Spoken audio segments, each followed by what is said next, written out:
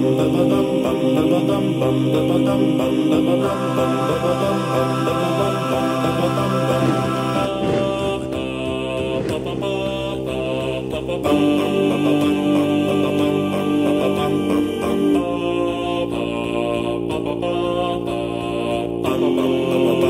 everyone, and welcome to another Tower Babble Game of Thrones breakdown. This one's of Season 5, Episode 2, The House of Black and White. And I have a real treat for you guys today, something that we've never done on the Tower Babble network at all. It's only ever been me, Julian Mush, Daniel D'Souza, and Jeremy Kozer. Jeremy doesn't even do the Game of Thrones ones anymore, but we have a new addition, someone filling in because the other two are away, on vacation. They picked a really bad week to go on vacation. There's the Star Wars trailer dropped. We had the Batman versus Superman trailer dropped. All this, it's a good week for nerdy shit, but I have no one to talk to about it with. But I do have a friend of mine here. He's read all but that last half of the last book that's been out of Game of Thrones. So he is maybe not quite as knowledgeable as Dan. He continues to blow me away with his ability to recall facts and stuff like that. But I have with me Cliff Fewings. How are you? I'm good. How are you? Good. So yeah, you're back in Winnipeg, right? That's and I'm over here in the Cayman Islands, but that's typical. That's not changed. I'm still in the Cayman Islands. I'm still talking to people back in Winnipeg. Big day in Winnipeg today. If you're a hockey fan at all, you know that the Jets are playing the Anaheim back in Winnipeg for the first time. Hockey playoffs are back for the first time in 19 years in Winnipeg, so we're excited about that. So we're going to bust out this show. Excited to talk about Game of Thrones, but I'm slightly more excited to watch a hockey game tonight. I hope that doesn't offend anyone. So let's get right into it. If you haven't listened to the show before, we talk about everything Game of Thrones up through Season 5, Episode 2, up till the current week of the show, and we spoil everything from then. We don't spoil anything that from future shows that are in the books. We know that this season's kind of changing things up a bit with taking on scenes that are not even in the books yet, so that's a whole different thing, but we're not going to spoil anything that is written in the books for ahead of time. So Cliff, the show starts, we get our great opening scene, but we can see Braavos again. We start in Braavos, and Arya's back, so first time seeing Arya in Season 5, excuse me, and the show title is called The House of Black and White. I don't think they ever say that explicitly in the episode, but it's pretty obvious what it implies when she rolls up to a pretty inconspicuous building, but a giant wooden door that is made of, black and white. So let's catch everyone up. She left at the end of Season 4. She hopped on a boat. She offered a guy from Braavos. He showed her that coin that Jaqen H'ghar gave her. Yeah, after she jumped on the boat after she killed the Hound. Well, or the Hound was killed. Yeah, he didn't die. We didn't see a dead body, so you never can be too sure. Especially in Game of Thrones. Yeah. So he agrees to take her across the narrow sea to Braavos, and she finally reaches there this year. So she's looking for Jaqen H'ghar, or he said, what was his exact line? If you ever need me, just present this to someone. From Braavos, and it'll work out. So she goes, she knocks on the door, and an old dude in a cloak answers the door. She says, "Hey, can I talk to Jaqen H'ghar?" Obviously, I'm paraphrasing. And then he's like, "Nope, no one by that name here." Closes the door, and she's like pretty bummed out about it. She went across half of the world to get here, and nothing. Right? So she spends, I guess, half a day just reciting her kill list. Yeah. Well, if you go back to entering Braavos, you see the massive stone soldier. That's they use that for defense in the books. Like they'll have men in the arch between his legs, and then they'll be able to attack incoming ships from there. That's the only way into the city by sea. Yeah. We've seen it before once before when they went to go visit the Iron Bank of Braavos. I think that was last season. Did you see it for the first time? With the Onion Knight. Yes, exactly. Yeah. So she's pretty bummed out, understandably so. She decides she needs to eat, so she goes and hunts pigeons again with her little sword. Yeah. She gets set upon by bullies. She's pretty used to this by now. Not the first time. No, and but she kind of stands her ground. She's got a little bit more confidence this time. Great line about a dead man. What did she say? Dead man. covets nothing or something like along those Yeah. lines. Anyway, the hooded dude from that she talked to at the House of Black and White, he comes back. He kind of, I wouldn't say saves her, but just kind of like appears there, and then the other two run off, and it's then his appearance there frightens the bullies. And exactly. And then so we get, is he take her back to the original place again, right? Yeah, it doesn't really say that. Yeah. She just follows him more or less. Yeah. And then he kind of pulls a Mission Impossible and just like rips off a mask or something. We're not really. It's not really clear. He just kind of pulls his head, and it's like then boom. Turns out Jack Nagar. It's him the whole time. But he also has a great line about how no one was there by that name because you don't have a name. A faceless man doesn't have a name. Something along that line. And then the big part is that he says, and if that's what you were going to be, you can't. You know what I mean? Implying that she's going to be taken under his wing and become some sort of like. Yeah. I don't even know what they are. Just like mercenaries or like they're more assassins.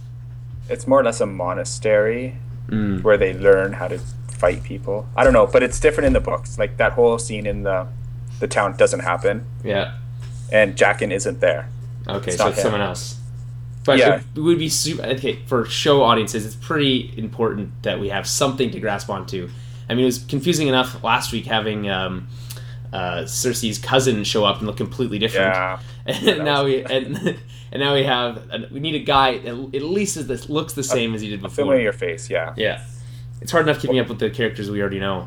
Yeah, and it would be hard for them to. Well, it wouldn't be hard, but it'd probably be a lot of money just because in the books, when she knocks on a door, a guy opens and his face is just scrapes of skin on his skull, and he's missing an eye, and in his socket, a worm is coming out. Oh yeah, and then she tries to eat it, and then he allows her in. That's okay. That's probably a little bit much for the show. Yeah. Also not necessary, and also way over the top. Man. Yeah. It's cool to see Arya again. Yeah. But it's kind of anticlimactic. The whole thing. So obviously, it's kind of like that. Since it's the first time we've seen her, I mean, if you listen to last week's podcast, you know that we were kind of disappointed with everything last week being anticlimactic. This is just a kind of extension of that. If it was in last week's episode, it would have fit right in. Yeah. But they have to get it in somewhere. So you got to reintroduce the characters before you can move forward. Yeah. So that's good. We'll move on from there. A couple of things I noticed that every time we see any city in Essos, whether it's Marine or Braavos or I'm trying to think of the others now, but they all seem so much cleaner and more nicer than all the cities we see in Westeros. I would think it's because they have slaves. You think? So they just can clean up. They just clean up after them. They have people that clean the streets. And that's how they always just seem like everyone seems happier and everything just seems cleaner and more well run. But we also don't get to see that like the streets of most of the towns in Westeros. No, they're all dirty. When we do see Westeros, it's all the palaces we get to see. Yeah. Right? Yeah. So moving on to the next scene, we got the Riverlands is where we're going to run into Littlefinger and Sansa. And Pod and Brienne. So last week they kind of teased like a near miss where they almost ran into each other. Yeah. So this week they kind of pay it off, and I understand this scene isn't from the books. This is another non-book scene. Yeah. Okay. So usually those are the best scenes, and this one didn't really like some of the best scenes that they have in the show are the ones that aren't in the book at all. And this one again didn't disappoint. You have Pod being Pod. He's like, oh, if it's busy, the food must be good. And so innocent. Yeah, and he sits down. He's like checking out the waitress. Yeah. And then he notices Sansa with Littlefinger across the room. He notices Littlefinger first. Yeah. Because he's in his sideline. Yeah, and then Sansa. Yeah. They're having their own conversation, and she's like, a great question, like asking what she thinks of ale. And she's like, ugh, disgusting. Why would guys even drink this? She's like, it gives them confidence. Yeah. And it does give you confidence. Yeah. And then, so Brienne being Brienne, having no tact whatsoever, just kind of like storms up, and she does her whole like one knee, like pledge her allegiance to the Stark girls thing. Hasn't worked out well so far. This one time again doesn't work out for her. But Not to cut in there, sorry. No, that's okay. So James Hibbard, he writes for EW. I've mentioned him last week. He does the recaps that I use usually sometimes to write my show notes. Kind of helps me organize my thoughts. He had a great mentioned something that I thought was pretty smart, was the fact that at this point, as much as us as the audience would love for Sansa to just run off with Brienne, that'd be awesome. Everything's great, but in reality, her best bet is still with Littlefinger in this case. Oh, 100%. She's just one knight with a squire, and he's got the whole resources of the Eyrie at his disposal, right? And still the Lannisters are after her. Yeah, exactly. So it's like, really, who are you? Like, where are you better off? And Sansa's kind of has gotten smarter as she's gotten older. Yeah. She just sends her away, knowing that if she tried anything, she would die. Kind of really saving her life. She's not that simple girl back in Winterfell asking for lemon cakes and he refers to her as Darth Sansa, which I thought was really funny. With her dark hair. Yeah. So either way, he still tries to get her killed. So this is a pretty awesome action sequence. Yeah. Where they're riding on the horses, and we actually get to see Valyrian Steel actually do something cool instead of chop tables in half. Where I thought at first he was going for the horse's throat.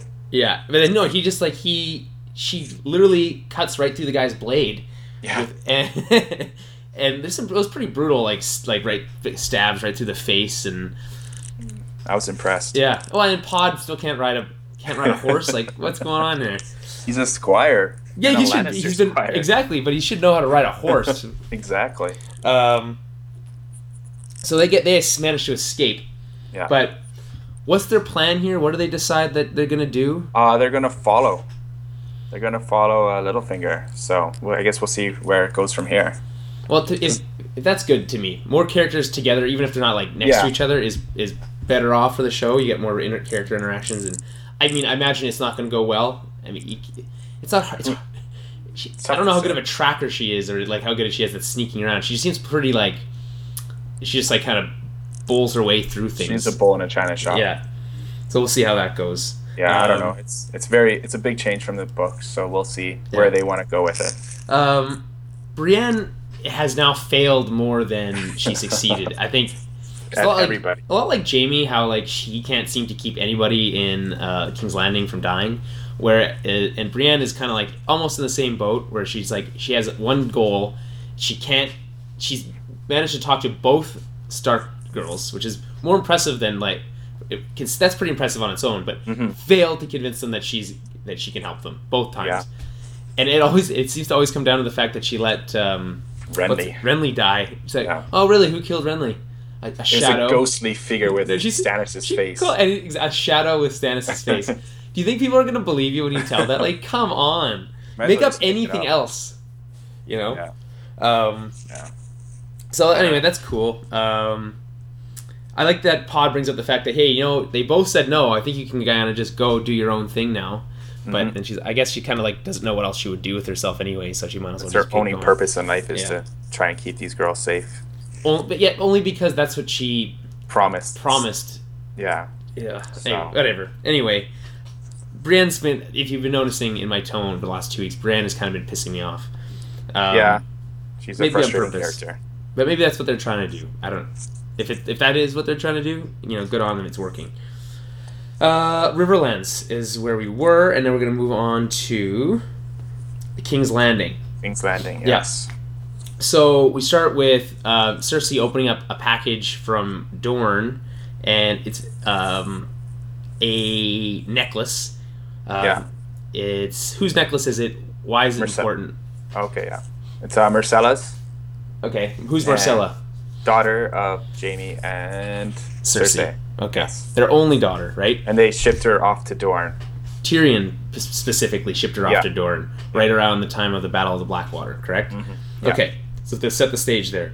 So the necklace is in the fangs of a red viper, which, if you guys remember, is Oberyn Martell was known as the Red Viper. He's the guy that got his head squished last year. Big battle. Yeah, awesome fight. Trial by combat. Yeah.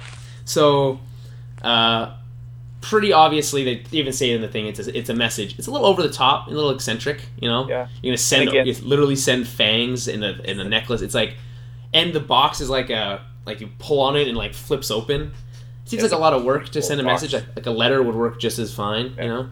And again, this isn't in the books, this scene. All right, So, well, I mean, again, I think it's probably going to be a lot of that in this season. I think so as well. And especially with Martin not writing any of the episodes this year, so... Or next year, apparently. Yeah. He's a little busy trying to finish the books. Which is good, because it's going to catch up really soon. Yeah, they already said that it's going to pass. The show will pass the books. Mm-hmm.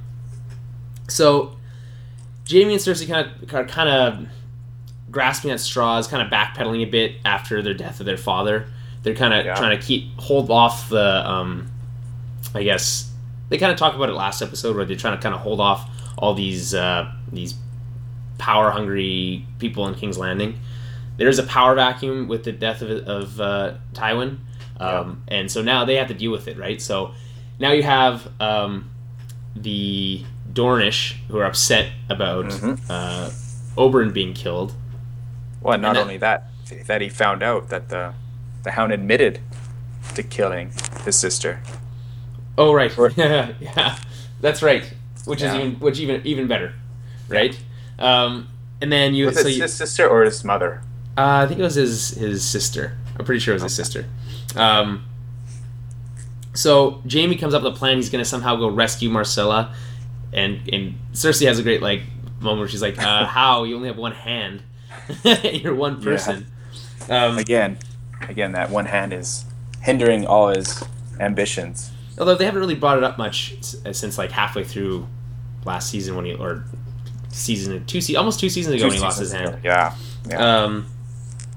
So then we have a scene. Almost some of my favorite scenes are the small council scenes. They're always so good. So we have Cersei. She's in the small council, and she's trying to stack the council to kind of consolidate power for herself, right? Yeah. So she appoints Qyburn, the Master of Whispers. That was the role that Varys had before he had to ditch the kingdom. He's still a creepy man, in my opinion. Who? Which one are we talking about? Varys or? No, Qyburn. Qyburn, yeah, of course he's. Yeah, he has to keep that. Or there's another scene where Cersei gets the head of a dwarf, right? Because she's looking for Tyrion, and it's the wrong head, and she's like, "Oh, mistakes will happen," right? And he wants to keep the head for his experiments. So that's never a good sign. So whatever, you know what? And she's like, well, he's like, what's his experience? What does he have to bring to the table? And all she has to say is loyalty. She's not even hiding the fact that she's trying to stack the council. Then she appoints. Who's the master of ships? What's his name? Tyrell, right? Marjorie's dad. Yes. Put it that way. So are you Googling it? I am. Anyway, so she appointed him not only master of ships. Now he's both that and master of coin. I'm not sure what the thinking there is, giving Tyrell's more power, even though he's pretty much just a puppet anyway. But that's not the big one. The other big one, the best part of this whole scene is her uncle. What's his name? It's like Kevin or something. Kevin, yeah. Yeah. Wait, but it's like Kevon, but whatever. Uncle Kevin, and he says, tries to point him to the Master of War, and he kind of just says what we're all thinking, saying who are you to make these decisions? Where's the king? He's like, oh, well, he's too young. I was like, well, you know what? You're just the mother, king mother, which really means you're nothing important at all. Yeah, which she's means not even. She has no power. Yeah, anymore. Which means I'm not listening to you. If the king wants me, I'm going to be over in Castle Rock. What is it? The Queen Regent? The Queen Mother, I guess is what they call it. And he's like, well, where's the king? He should be learning how to become a diplomat, and you're just sitting here appointing people who are under your wing into positions of power. It's like, I'm not going along with that. I don't respect your power. I'm leaving, essentially, which I love that. So because that's probably one of the only people who would actually give any sound advice on the Small Council now. That is, especially now that Tywin's gone. He pulled the strings before.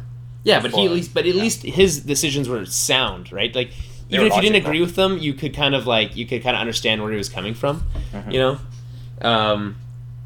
So then we cut to another scene where Bronn, love Bronn. One of my favorite characters. Every scene he's in, he's another character where you don't necessarily agree with all his decisions. Like you might be like, ugh, no, that he kind of screwed over Tyrion. What a dick! But you kind of still like him, and you're like, you understand why he did it. Even Tyrion's like, sellsword. Yeah, and even Tyrion was like, I get it, yeah. Right? So he's hanging out with his bride to be, looking up over a castle that his bride's sister's betrothed to get. But he's like, people like that, they get what's coming to them one way or another. I love it. Oh, right? We all know how that situation's going to end. Still scheming, right? Yeah. And then then Jaime's just chilling out on a bench and kind of makes a proposal. Come with me to Dorne to get my daughter back. So he doesn't say it like that, but he makes him an offer saying, I'll get you a better girl with a better castle. Yeah. And if you're Bronn and if you could talk to him, you'd say, don't take the deal. It's only gonna fucking make things worse for you. You're actually doing pretty good. Leave it alone and just stick with. She might not be. She's a little homely. She's not the prettiest bachelorette. No, it's safe though, but he doesn't like safe. I guess. Anyway, it's implied that he accepts, but we don't. Yeah. We don't know. I guess a little bit more look into what Jaime's plan here is to like bring together a team. I think it's actually just him and the two of them going, which again doesn't happen in the books, but that's either way, it's going to make for some cool TV. So I hope so. It's interesting to see what happens. Any more scenes with Bronn, I'm a fan of. I'm pro Bronn on the show. He always finds a way. Like every scene he's in, it's like always funny in some way. Like he's such a dry sense of humor that's so great for this show. Yeah. And he annoys Cersei to no end. Exactly. What else do we have? Dorne. So, hey, we go to Dorne for the first time. This is the first time on the show. We've seen it. We're at the water gardens of, I guess, where the Oberons or the Martells are. That's where they hang out. That's their palace. Looking pretty sweet, by the way. Nice, nice locale. We have a nice exchange between Doran, who is Oberyn's older brother. Yeah. And who else is there? Who's the girl? What's the girl's name again? Valeria. Yes, Valeria. So she's still pissed off that Oberyn, her significant other, I guess, got killed. Really upset about it. But Doran, he's a sensible man. You can already tell these Martells, smart people, right? Yeah. And before then, we actually even see Marcella. Too. Yeah, exactly. Which we haven't seen yet. I think they recast her, by the way. I think it's a different actress now. I think so, probably. But not really a big deal there. But she seems like she's actually not having that bag of her time. She's kind of hanging out. Valeria's kind of Valeria's like she's upset that she's even using their air. like what are you 6? Jesus. So Doran kind of has a steady hand and says, good thing, the people want revenge, they want justice. She's like, well, first of all, there's nothing to seek justice for. He agreed to fight in this trial by combat. No one forced him to do it, and that's what happens. That can happen when you do that. Secondly, if the people really want, good thing the people aren't ruling, because otherwise we'd be going to war, and he doesn't need or want a war. No. I think Dan, you explained this to me once, that Dorne was the only kingdom of the 7 kingdoms that wasn't brought into the fold by force. They kind of just agreed to become part of the 7 kingdoms instead of through some sort of war, which I think is pretty cool. They're kind of just hang out on their own and they do their own thing. Yeah. So where is Dorne in relation to everything? They don't, which is weird. They don't really show it on the map at all, actually. In the opening sequence, like they usually do, if we're going to a new place, they usually give us an idea where that is on the map, but they don't do that. Where is it? It's the south, right? It's the very south. Yeah, it's the tip. Okay, so it's the south. I think what the line is, the south as south comes, or something like that. Yeah. Okay, so anyway, I love this scene. Really great scene. I already love Doran. He apparently he's in a wheelchair for some reason. Yeah, he's gout. Gout, which isn't there a simple cure for gout? Isn't it just you just eat more oranges? It's a ship disease. Yeah, it's lack of it's a vitamin C deficiency. But there's no oranges in Westeros, I guess. I mean, I don't know, different world. Limes or lemons. But anyway, I hope. I mean, we're already we're going to get more scenes here. There's obviously there is. There's a lot. Yeah, I mean, to me, it seems like he's smart, but was he complicit in sending the necklace to the Lannisters? It seems like that wasn't his idea. It doesn't appear like it was. Because she threatens that, say, let's send her back in pieces, right? Yeah. And he's like, no, that's not how we operate. We don't cut up little girls and send them to their mothers. So, again, voice of reason. Yeah, and there's questions still, like, because he doesn't want to start with the war with the Lannisters because he knows they'll eventually lose. But never mind. Well, never mind that. But like, what do you have to gain from that? Nothing really. No. But something's going to happen. There's going to be I'm sure he would still like some sort of something for his brother's death. You know what I mean? Yeah. And it's a major filming location, so there's going to be a lot there. And then we have a scene with Varys and Tyrion. Oh, yes. Yeah, so I don't really like this scene. Kind of boring. I usually almost if there's a scene with these two together, usually my favorite scene of the episode. Almost. Yeah. This one was pretty dry. Yeah, not much going on. Great line about, are we going to spend the rest of the trip arguing about futility? And he's like, you're right, no point. which I thought which is great. But I think it just to remind us that, hey, they are still actually on their way to Meereen, but they're not going to get there in one episode. It takes them a while, even in the books. Yeah, I mean, so me and Dan have had this long thing about how there doesn't seem to be any consistency in travel time in Game of Thrones. At one point, it would take an entire season for you to get from the Red Keep to the Twins to the Wall, or or anywhere. Yeah. But now it seems like and later in the series, it would be like 2 episodes, and they're north of the Wall. So it doesn't. It's depending on what the story needs is how fast people travel, I guess. Pretty much. Do you have any more thoughts on that scene at all? Not the scene, no. But I don't know. I don't know what their plans are for this season, so I can't really say much about where it goes from there. And well, good, because we don't want you to spoil anything anyway. No, there'll be no spoilers. But yeah, it's interesting to see what they're gonna do. I don't know yet. No, that's fair. Okay, Castle Black. So Castle Black's been all the big stuff's been happening there so far. Last 2 episodes, that's where all the cool shit's been going down, right? Yeah. We finished last episode with the death of who was it at the stake? It was what's his face? Yeah, the king of the king of the north. The king north of the Wall. Yeah. Anyway, Mance Rayder. Mance Rayder. Anyway, so that's how it's supposed to be Rattlesnake. What? Or not Rattlebones. Rattlebones. That's who. Wait, is it different in the book? It's someone else. Yeah. Okay. Yeah. Well, anyway, so in last episode, big death. Me and Dan kind of agreed that his character was his actor and character was kind of wasted, and so we kind of pick up where we left off with Stannis kind of being pissed off and being like, "Hey, buddy, you can't just make up your own rules. I set the rules here because I have the bigger army, and you disobeyed me by giving him shooting him and giving him mercy," and then showed off his the Onion Knight with his missing fingers, right? Missing knuckles. Yeah.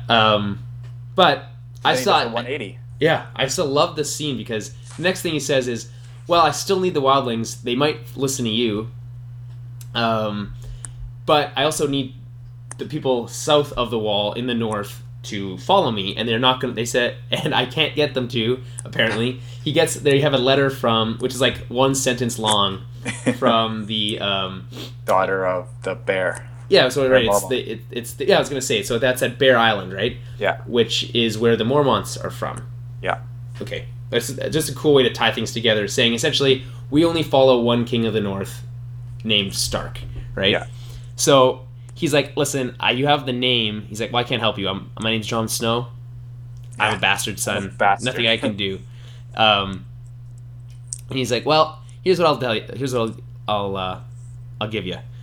You bend a knee, pledge your allegiance to me. I'll make you a Stark, and give you Winterfell," which is everything he always wanted since he was a kid. But he's also, we've known now that he has a lot of pride, right, in himself and his vows. He says, Yeah. although he did break them once already. Yeah. But he's been trying to make up for that, you know? He has. So he doesn't want to appear like he will just give up the Night's Watch like that for a name and a title, right?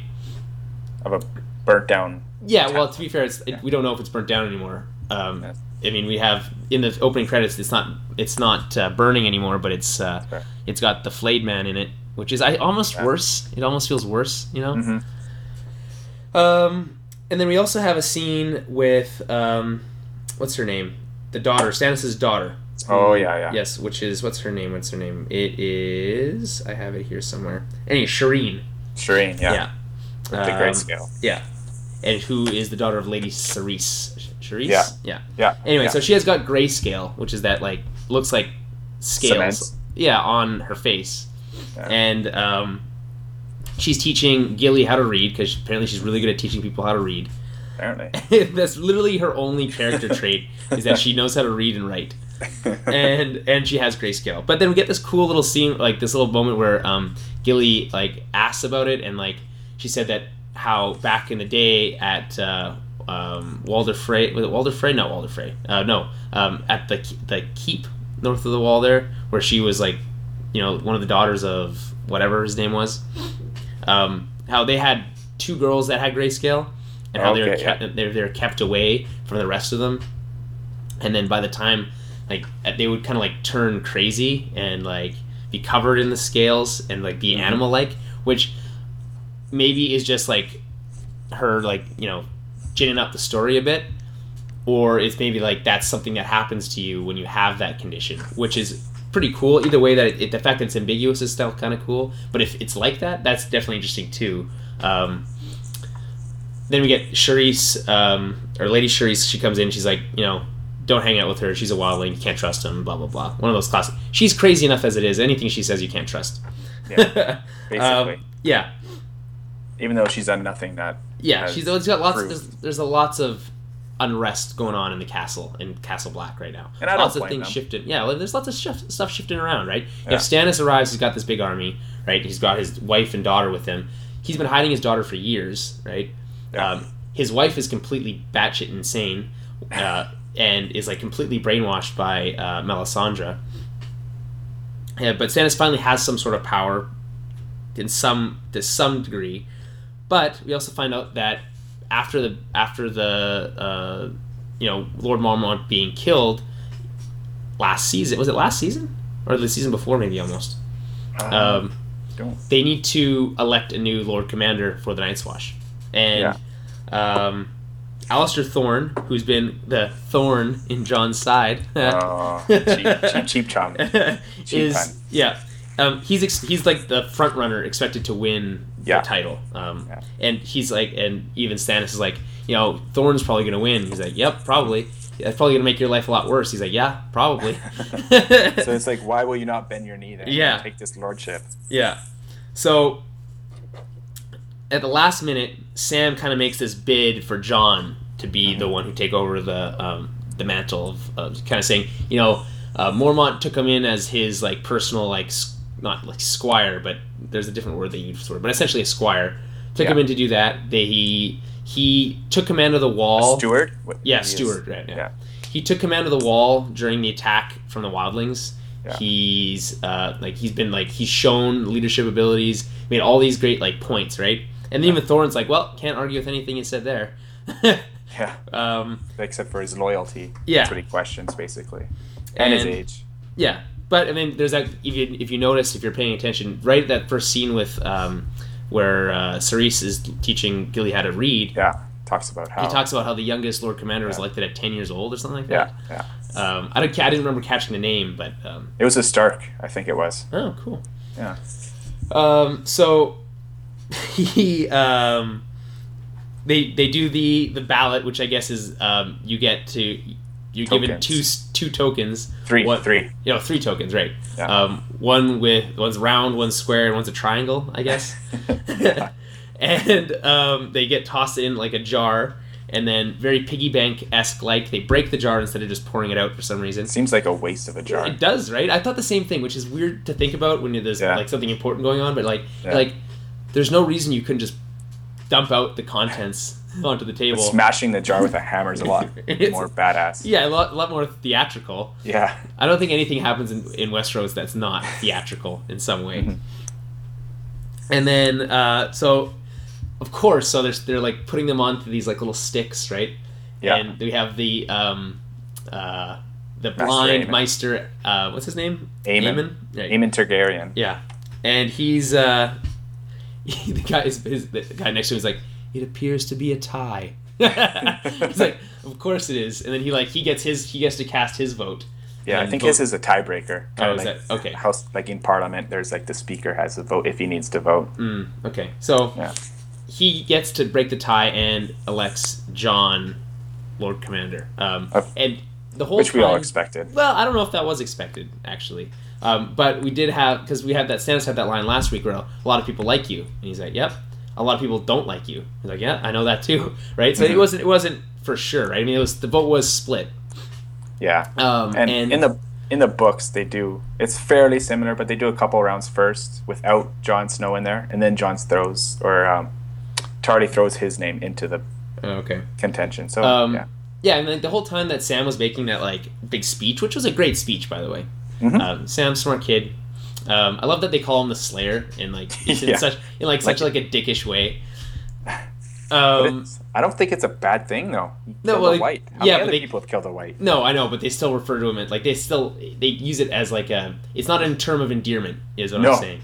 They mock him. Yeah. So the whole time Jon's kind of like sitting there with his cup, he's like looking away. He's like kind of holding back a smile. Like he's like trying to do his best to do like the cold, like, you know, I don't care, please don't. And then when he gets elected, then like the smile finally like comes out, and it's like one of those few moments on the show where you're like, you can finally be happy for one of the characters that you actually root for, which is very rare. But then the question is, did he make the right decision here? Is this really the best move for him? For Jon Snow? Yeah. I mean, this may put him in more peril. I mean, great. And again, EW made a great moment. He's like, congratulations, Jon. Now you're in charge of a big hunk of ice and a bunch of empty castles. So, you know, good for you, I guess. It does. It's name in the record books now. It does feel like it does feel like a win, even though this might turn out and play out completely differently than we want. You know, and I hope that's not the case, because I really do like Jon. I think Jon's the closest thing we have to a true hero on the show right now. Even Danny to some degree. But the way she goes about her things, not the same amount. I think Jon is very much his father's son, very much about honor and that kind of stuff. And why we all like him, right? It's why we all like Ned, and why it really sucks when he gets his head cut off, right? Yeah. You know, spoiler, season 1. But like, we're all rooting for Jon. We still don't know who his mother is, right? So I mean, and that's probably going to be whenever we do find out. I don't think that's even found out in the books, right? Like that's not been revealed yet. There are a lot of rumors and theories, but it's not going to come out for a while. So I mean, like, even that is like, okay, there's still lots to know about Jon, still lots for it to happen. Let's just hope that he's put himself in a position that allows him to do that. Sometimes the best move for a Game of Thrones character is to, you know, the one that keeps them the most safe, not the most ambitious. You know. Yeah. Because like Arya said, you know, if you're dead, you can't go up in the ranks, right? So, a tradition for us on our Game of Thrones breakdowns is we usually pick our favorite scenes of the episode. Sam's scene where when Jon wins the commandership is my favorite scene. Again, the scene where he was talking with Mance Rayder is my favorite scene from last week. 2 Jon scenes in a row are my favorite scenes, where usually it's the Tyrion scenes, but he's been too drunk and lazy to be exciting this season so far. So, I mean, I don't know if maybe we haven't gotten to your favorite scene, or have we? Feel free to maybe break it up at the end, and then we'll talk about it again. Sure. So moving on from Castle Black, we go over to Meereen, where Daario and Grey Worm are still kind of trying to deal with this like Sons of the Harpy problem. Sons of the Harpy, yeah. And again, Daario being like a show-off that he is, he's like, oh yeah, you know, my men, you know, they kind of blend in. You can kind of they go to the brothels and the bars, and they can hear things. So hey, I got a clue as to where we might find one of these guys, right? Then he does this sweet scene where they go into this room and it's empty, and he's like, and Grey Worm's like, it's empty, let's leave. And he's like, I don't think it is, and like doesn't even turn towards the wall, but just like backhands the wall and stabs the guy in the leg through the wall, which is pretty awesome. My question is how he got into that wall so fast, because it's like plastered over. Yeah, I don't know if it was plastered or just like paper, like material. Okay. Yeah, and so they find one, and then the debate becomes for Danny is, what do you do with him? Do you grant him a trial, or do you give him sentence him to death? Right? Mm-hmm. And the guy, one of the guys on our small council, one of the former slaves, I can't remember his name here. It's in here somewhere. Massador. He's the guy, the bald guy that keeps talking, and he's kind of saying, they're only going to understand blood. You have to kill him, otherwise the masters aren't going to understand that you're for real. They're not going to take you seriously, right? Yeah. And was it Barristan? Sir Barristan Selmy? Yeah. He gives her kind of like there's some pretty sound advice. Danny's been having trouble ever since maybe halfway through last season, struggling trying to rule this crappy city. Mm-hmm. It's not that crappy of a city, but like this city that's like just completely different. In turmoil. It's in turmoil. Exactly. Thank you. So Barristan's trying to give her some sound advice, saying, "Hey, you can go around chopping off people's heads for things that you feel are righteous, right, and the right thing to do. But hey, guess who else did that? Your dad. And they didn't call him the Mad King for no reason, for like just for fun. He went around chopping people's heads off for what he thought was righteous, even though he happened to be insane. Sometimes the best move is to be a little more tactful." And she always says, "Hey, I'm not a diplomat. I'm not a politician. I'm a queen." Well, sometimes it's both. And then really, you are a politician as a queen. So she kind of takes the advice and says, "Yeah, you know what? We'll grant him a trial, and we'll make it a public trial, and we'll go from there." And then Massador kind of doesn't take this well, and he takes things into his own hands and goes and kills the prisoner, making even more problems for Danny, because now not only does she have to deal with the Sons of the Harpy, now she has her own lieutenants not listening to her, right? So now she wants to set an example, and she brings him out to sentences him to death for breaking her rules, right? Yeah. And walks him out onto onto a big stage, and you have former slaves and you have masters there. They're kind of watching to see what's going to happen, right? Separated by the and by the Unsullied. Yeah, exactly. So now you have this political unrest.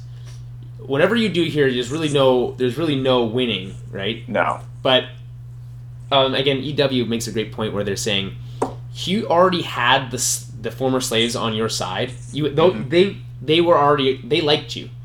Your job was to try to convince the masters to get on board, right? So by killing someone who represents them, which she does, she decapitates, not her personally, but makes the order to decapitate, to kill. I can't remember his name again. Massador. You essentially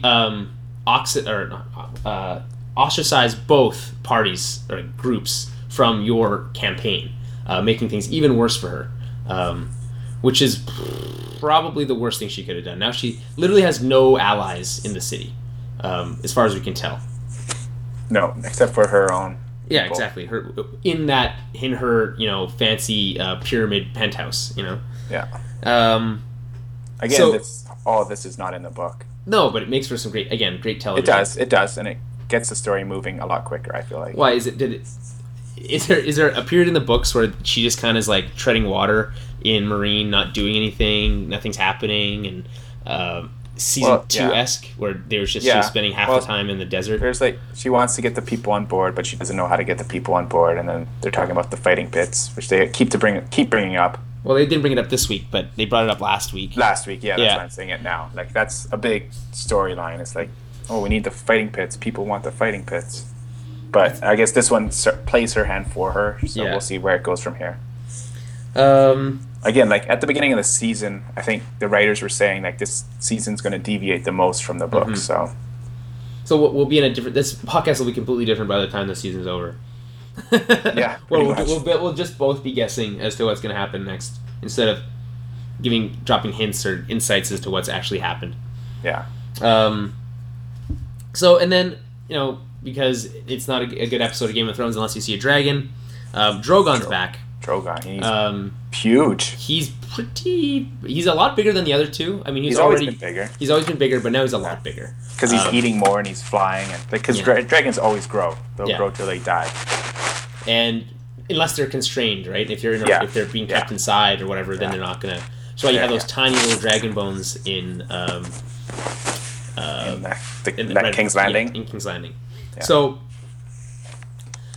Drogon's still not fully on. Even Drogon's not fully on board with her deal, right? Because she tries to go kind of touch it, and he's like, nope, and then flies off. Assuming he's probably going to stick around, he's going to be in this area for a little while. We're not sure. It is interesting how he returns when she's in a moment of need, like he sensed that or something.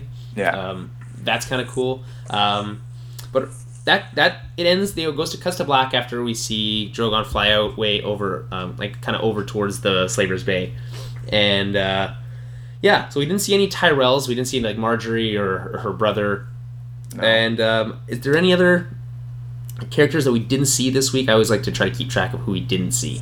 But it seems like we almost saw everybody. I mean, obviously didn't see Bran, but we're not. Again, I mentioned this last week, but he's not going to be in the season at all. No, he's not. No. So I don't know. We haven't seen the Greyjoys in a long time. We still no Theon. I completely forgot about Theon. Yeah. So no Theon. We haven't seen any of. Because they have a great story going on right now as well in the book. Right. I mean, that whole thing with the Greyjoys and never mind, just the Greyjoys, but also Theon with who's over with what are their names? The Freys? No, not the Freys. They're at the twins. Not the Freys. The Flayed Men. Oh, the Wall. Yeah, the Flayed Men. Yeah. Yeah. Ramsay. Ramsay. Yeah. Yeah. I'm not Ramsay's. Yeah. What's it? Anyways, we haven't seen any of them, which I guess they're more of just pure villains anyway. We can kind of hold off until there's some sort of encounter. I mean, we do know Stannis is plotting to take back the North from them, right? Yeah, well, they're ships. He knows he can't beat them out at sea, so. Yeah. No. I'm talking Stannis is trying to get back the North. Oh, the North from Flayed. Okay, yeah. Right, so that's their play. So there will be a confrontation there sometime. I don't think he's going to wait very long to try to do it either. So we'll see what happens with that. Okay. Any overall thoughts on what was your favorite scene? We'll go get that out of the way. My favorite scene? I enjoyed the Castle Black scenes as well. It's action and it moved the story forward. A lot of scenes this episode kind of just were stale, I felt like. Mm-hmm. Aside from fight scene with at the very beginning, and aside from that, nothing really happened. There's just some chatter, but then Jon was actually elected to something, and now he's a ruler for once. Of something. It might not be very exciting when he's ruling, but he actually has some sort of power. Some sort of ever since Robb was killed, right? None of the Starks have held any position of power. Yeah. I like this episode a lot better than last week's. I think again things happened, which is nice. Obviously the big one is the stuff at the wall. Things are just. It's not so much that nothing seems to be really going well for any of our characters, except for maybe Jon. Things are moving forward, but not in a. Yeah, and but we're not sure what his goals are, right? So we can't really say how things are moving for him. Things are becoming more complicated. They're not for sure in King's Landing. Things are more complicated. Things definitely aren't better for any of the Lannisters there. We don't know. We already know that the Tyrells are scheming. Marjorie's scheming something to try to get rid of Cersei, right? Things aren't moving out. They're moving in and becoming more complicated, which is kind of awesome, at least for storytelling purposes. I look at some questions like what'll happen with Jon. We kind of talked about that. How is Drogon's return going to affect Dany? Is it maybe going to give her a boost of confidence, or is give it her some strength? Depression. Oh, Well, maybe because he left again. Yeah. It reminded me of Smog coming down from the mountain, right, and flying over the village. But he didn't burn anything, that's always a good sign. And he doesn't talk. No, unfortunately. And like, and what's going to happen with Arya? That's a big question. Because again, that did nothing really happen there, except for the fact that we know now she's kind of being taken under the wing of these faceless men. Apparently, she's in the next episode. I'm reading the synopsis right now. So okay, well, next episode is titled Episode 4, Season 5, Episode 4, High Sparrow, which Episode 3. Yeah, sorry, did I say 4? Yeah. Episode 3, High Sparrow. Sparrow. Who are the Sparrows? Are the ones we met last week, right? Which is that like cult, right? Yeah. Okay, so we'll maybe get more insight onto what's happening with that, with Cersei's cousin. I never remember his name. Jacked. He's Jack now. Yeah, just ripped. Yeah. Apparently, all they do they just work out at this at their monasteries. The High Sparrow is a current High Septon of the Faith of the Seven. Okay, so yeah. So we'll meet them. That's cool. See more stuff with that. That'll be interesting. We didn't get any of that this week either. No. Have you seen the title art for Game of Thrones season, or with Tyrion on a boat and a dragon above him? Yes, that was like the first. That was like the biggest. That was like the big thing. Like, yeah, we know that Tyrion's going to see is going to get to Meereen. There's like that's spoilers. But that was a poster that. I had not seen that. I chose to stay away from everything. Well, it was almost impossible to avoid that one. So, okay. Any last final thoughts on this episode before we wrap things up? No, I'm just excited to see where it goes from here. I think we're about to get into hopefully some more action. Yeah. I don't know. We'll see. We'll see is right. Well, I'm not sure. I'm not sure if I'll have Dan back next week. Maybe I'll have you back next week, Cliff. We're not sure. But in the meantime, follow us on Twitter at Tower Babblecast, which you'll find all of our information on when we about to do live shows, when we're recording this, when we're recording our flagship podcast. If you like this stuff, if you like what we do here, and like I mentioned at the top of the show with the Batman vs. Superman, the Star Wars stuff, if you're into that kind of stuff, listen to my other show where me, Daniel, and Jeremy, we just talk about video games, movies, all that nerdy, geeky shit that we love. And it's been a good week for that. So go check that out. That's towerbabblepodcast.com. That's where you'll find all of this stuff, as well as that other show that we do. We also do TOB interludes, which are kind of breakouts of our bigger shows that are centered on usually one topic. Like we just put out a Furious 7 review, so check that out on our podcast feed. If you're on iTunes already, you might as well subscribe and like and comment us on our podcast there. That's the big one. We really appreciate that. And if you have any questions or comments, towerofbabblepodcast@gmail.com is where you can reach us. We will see you guys next week for episode 3 of season 5, High Sparrow. This week's Game of Thrones theme cover is a cappella cover by North Cape, which is a Polish group, and you can find their work at www.northcape.com.pl.